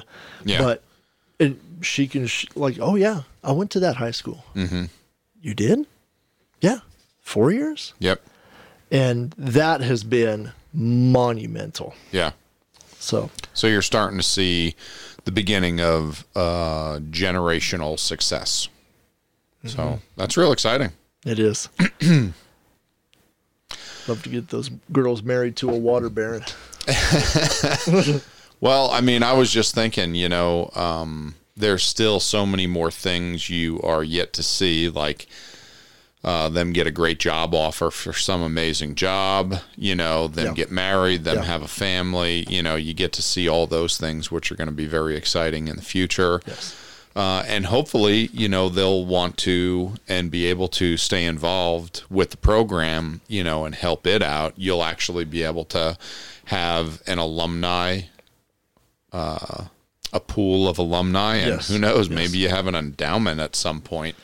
There is growth potential that is just enormous. Sure. All the way through. Well, we've been here a long time. Hour and 45 minutes. Yeah. Someone's bothering us on Facebook Live. Let me try to kick this riffraff off. What are you jokers talking about? They just said, hey, that's it. I found the comment completely inappropriate, so we're just going to block her from following Bible Thumper at any point in the future. There you go. Perfect. All right. So, ladies and gentlemen, once again, this is Zach King as a representative of She Has a Name. You can find them on shehasaname.info. Mm-hmm. And get on the website and see if you can partner up with them and be a help. And I want to thank everybody for coming out and joining us on the Bible Thumper podcast, where somebody's got to say it. We are on here almost every single Sunday night, usually very close to starting at 7 p.m. Mountain Time, 8 p.m. Central. And if you go to BibleThumperPodcast.com, you can find all of our info. You can hook up with us on our YouTube channel, our Facebook page. You can get on Spotify or Apple or Google Podcast, and you can listen to our podcast wherever you go to listen to podcasts. Please download, share, rate, subscribe. All of those things help us tremendously. Okay, so you want to hear this? I'm not even kidding you. This is worth joking about. So I didn't bring this up yet. So Zach knows the story, but I'm going to bring this up in front of everybody just because it was so funny. So at church on Friday night. Oh, yeah. A fella who has been listening to the podcast visited our church on Friday night. Yeah. First time this has ever happened. Yeah. This guy just walks on in and is like, hey, Patrick. Okay, because he's seen the videos. Sure, he's been listening to us on Spotify because for his work, he's all around the country driving a lot, and he's on the road and he listens to the podcast, and he just so happened he had to be in Colorado for some work, and he's like, oh, I'm going to be near Grand Junction. I'm just going to swing on by and I'll visit them at church. I might as well. Yeah. Wonderful man. He and I got to hang out a bunch. We got to go get dinner that night, and the next morning we got to hang out with some of the guys from church for breakfast, and we went and played pickleball, and we just hit it off. This guy was phenomenal. I'm just disappointed he won't be able to come back too much and visit because he's only, coming by here every so often because of his schedule. But we were catching up after church. I told my wife, I'm going to take the car and I'm going to go get a pizza with this fella, and we're going to, chit chat and catch up, and my wife could take the kids home in the SUV. So we go out and we're sitting and having pizza, and he's asking questions about, oh, how'd you get started? And I was like, oh, how'd you hear about us? And the whole thing. And he's from a small, independent Baptist church down in Texas. He and I really hit it off, think the same, very funny, personable guy. And good looking and the whole thing, right? Yeah, the whole package. I mean, if he's a Bible Thumper podcast listener, he's obviously, well put together, attractive, successful young man. Yeah. But anyway, we're just having a good time, and I was explaining to him, one of the goals is that the podcast can one day generate some income. Yeah. Because if you grow your YouTube channel, if you grow your podcast, if you can get advertisers to sponsor, and you can make money. That Joe Rogan, right? Sure. I don't know how much money he has. I'm assuming he has $100 million. Oh, yeah. He makes a obscene amount of money. Brazilians. Yeah, of dollars. Okay. Well, that's from his advertisers, because hundreds of millions of people listen to his show. He's wildly successful. Advertisers are willing to pay to get in front of all these people. So he was asking me, he's like, so what do you got to do to achieve that goal? And I said, well, with YouTube, you can't even break into getting advertisers and getting monetized until you have 1,000 subscribers. And he's like, oh, that doesn't sound like that big of a deal. You got to be right there or close to that. I laughed. I was like, I have 71. Okay, my YouTube channel has 71 subscribers. Wow. And I was like, I can't get my mother to subscribe to my YouTube Sweet channel. lady. You know what he says? Man, I should probably go on your YouTube channel and subscribe. I was like, dude, you're a fan. Like, you are not only a fan of the podcast, you come to our church when you live in another state because you happen to be in the area. Right. I was like, that's my point. So you are not even a subscriber. You're not one of the 71. Why can't I make it in this industry? Oh, I don't know. Maybe because I can't get my actual fans to go. You have to go to a website and click one button. That's what you have to do to help Patrick out with his dream. Like, I'm not even asking everyone to send me money every month. Zach, are you a subscriber? Tell the people right now, are you a subscriber? Sure. So you're one of the 71. I don't even know if Caleb is. Now, let me look. I don't think I am on... So I listen on, what do you listen? Do you listen on Apple because you're an Apple guy? Yeah. Yeah, go to the Apple podcast and just be a subscriber so when the things come out, it gives you a little notification ding. Better look and see if anybody popped on there and hit that button. Yeah. During your... Yeah, no kidding. I wasn't ready for that. Usually I'm ready for the rant. So, yeah. So anyway, that was like the biggest, clarifying moment in my failure as a podcaster is like, awesome. I can't even get my actual fans to go to a website and click one button. Like, that's all it takes. Well, it's the website that they're on already too to listen. So that's pretty good. Now, but you do, what was it you were telling me that the average podcast lasts like one episode? Okay, yeah. Or? So when you do the numbers, my podcast is actually wildly successful.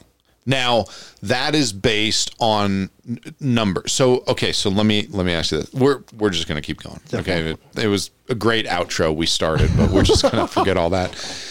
So, Zach, did I give you the numbers? Because I went over this for last week's message. Now, I never got to it, but in polling, less than 50% of all Christians polled, and this was in 2018, 19, 20, and 21. Okay, four different years they did the same poll. And what they found was less than 50, or the bottom 50% of Christians read their Bible an average of 3 times or less in a year. I was afraid you were going to say a year. Okay, now. So 50%. 50%. No. I think it was 4 times a year. So they read their Bible 4 times a year. Now, 1/3 of those polls said they never read their Bible. 0 times a year is that's what they do. Wow. Okay, so it was only 17% above that 1/3 that read their Bible 4 times in a year. So if you want to be an above average Christian in America today, you need to read your Bible 5 times a year. A year. A year. That's where we are. In America, the great Christian nation. Yeah. Yeah. That shines some light on some things. Oh, yeah. 50% was 4 or less. Yeah, and it was actually, it was closer to I think it was 53, 54% were 4 times or less. And then an additional. No. 33. No. 1/3. 1/3 of that. 1/3, not 1/3 of that. So out of 54%, subtract, 21%. Right. Okay, so 1/3, 33%, 0. The next step up, the next 21% that we add to the third to make 54% is 4 times a year. So to be an above average Christian in America today, you need to read your Bible 5 times a year. Go to 5. Yeah. So just to give you an idea of what we're up against. So how easy do you think it is to be a Christian podcaster? It's a joke. It's a joke. Nobody wants to hear the Bible. Nobody wants to be confronted with the truth. Sure. Nobody dead sure wants some idiot screaming at them about how they're a moron and they have to get their life right with God. Okay, that's just, I mean, that's not, so anyway, okay, so with the statistics, that's what we were starting with. So based on statistics, my podcast is a wildly successful podcast. Because of the episodes. Because the statistics are so pathetic. Not because I'm actually wildly successful. Right. Because wildly successful for a Christian is reading your Bible 5 times a year, but nor you or I would say that makes a successful Christian. So the average podcast, which I think it was like 95%. It might have been 99%. It was something insane like that. Have one episode. One episode. People do one episode and they never go back to it. Then another, whatever the remaining number was, whether it was 5% or 1%, 9 out of 10 of those fall off after 10 episodes. Wow. So my podcast, which is over 150 episodes, which, keep in mind, compared to very successful podcasts, is a lot less. Now, Joe Rogan doesn't he do 5 a week? Doesn't he do Monday through Friday? Gosh, I don't even know. And then when you think of like a radio personality, like the Glenn Beck program, he does, I think, 6 a week. He does 5 radio programs, and then he does 1 interview. That's a podcast. You're Welcome with Michael Malice is another one that I really like. That one, they only do, I think, 1 a week. So it depends on the type of podcast. Obviously, the guys that are doing their podcasts for a living, they're going to be doing them every day. We put out 1 episode a week, and then we also put our church's messages up on our podcast. So once we're done with a series of preaching, we'll dump, anywhere between, 5 to 20 episodes up all at once, which is a book of the Bible or something like that. Yeah. So, I mean, we're doing a little more than 1 a week. But our podcast is wildly successful, and it's certainly wildly successful as a Christian podcast, just based on the fact that we haven't given up. So the exponential growth toward making money at a podcast, like the number of people who actually do that must be incredibly small. It's pathetically small. I mean, it's so ridiculously small. But people are just wandering around listening to podcasts all day long. They're all listening to the same ones? No, but if you think about it, there's only room for so many TV shows to be, extremely successful. Yeah. So what you end up with is, so you have people that were already very successful in some other field. So you were a very successful athlete. You were a very successful author, and you ended up being a public speaker. Maybe you were a pastor that has a church of 3,000-4,000 people every Sunday. Well, someone that has that many people, you have to remember they also have an online presence of who knows how much. So it's a lot easier to get something going. You could go to a news program or a newspaper that's nationally known, and they can have a website, a YouTube channel, a podcast, and it has amazing numbers. Yeah. Because they're already whoever, they're the Washington Post or, whoever, know where to find them. Yeah. So when you're dealing with someone that does not have fame from anything else in his life and is trying to get a podcast going that is a subject that, let's face it, people are just not beating down your door to get to, which is conservative Bible teaching, you're just not starting from a great place. Yeah. But Zach, I'll tell you what, this is what my listeners say, which obviously is going to be the most glowing, review of our podcast. They said, you're the only Christian podcast I've ever found that I liked. Wow. And Zach, I'll be honest, I had one guy tell me, he's like, go ahead and try to find one. I was like, okay, I couldn't. Oh, I bet you. Every one that I listened to made me want to blow my brains out. Yeah. And it's a lot of stuff that's just very non-confrontational, nothing's going to ever offend you. It's not thus saith the Lord. It's not hard, very straight, clear, black and white. Thus saith the Lord. This is the Bible, get on board or you're an idiot. It's all, soft soap, whitewashed, There's got to be some good teaching though. I mean, there's good teachers. There are. Yeah. But so I have not, I'm sure I know the idea that, my Christian podcast is the only, good one they found. Yeah, yeah.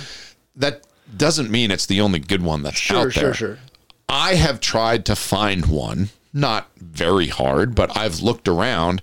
And when I started searching for Christian podcasts, I started with the top however many, and I listened to a bunch of them. And here, Zach, here's what I do. Okay. Yeah. I scroll through and I find some real controversial topics and I listen to those. Oh, okay. And that's how I base that podcast. They're so intense, man. Did they take a serious stance for the Bible or did they not? And if they don't, I write them off as a joke. Yeah. Move on to the next thing. Why do I need to listen to that? That's everywhere. What? I need one more person telling me the Bible's not that big a deal. I don't have to take it seriously. Give me a break. Yeah, sure. That Christianity is everywhere. So when I've gone around and looked, I haven't been able to find a bunch. I found some podcasts that you want to know what I like the most? I like it when I find a pirated podcast of a pastor who died before podcasts existed. And it ended up being the guy in the sound room that had 250 cassette tapes of this pastor.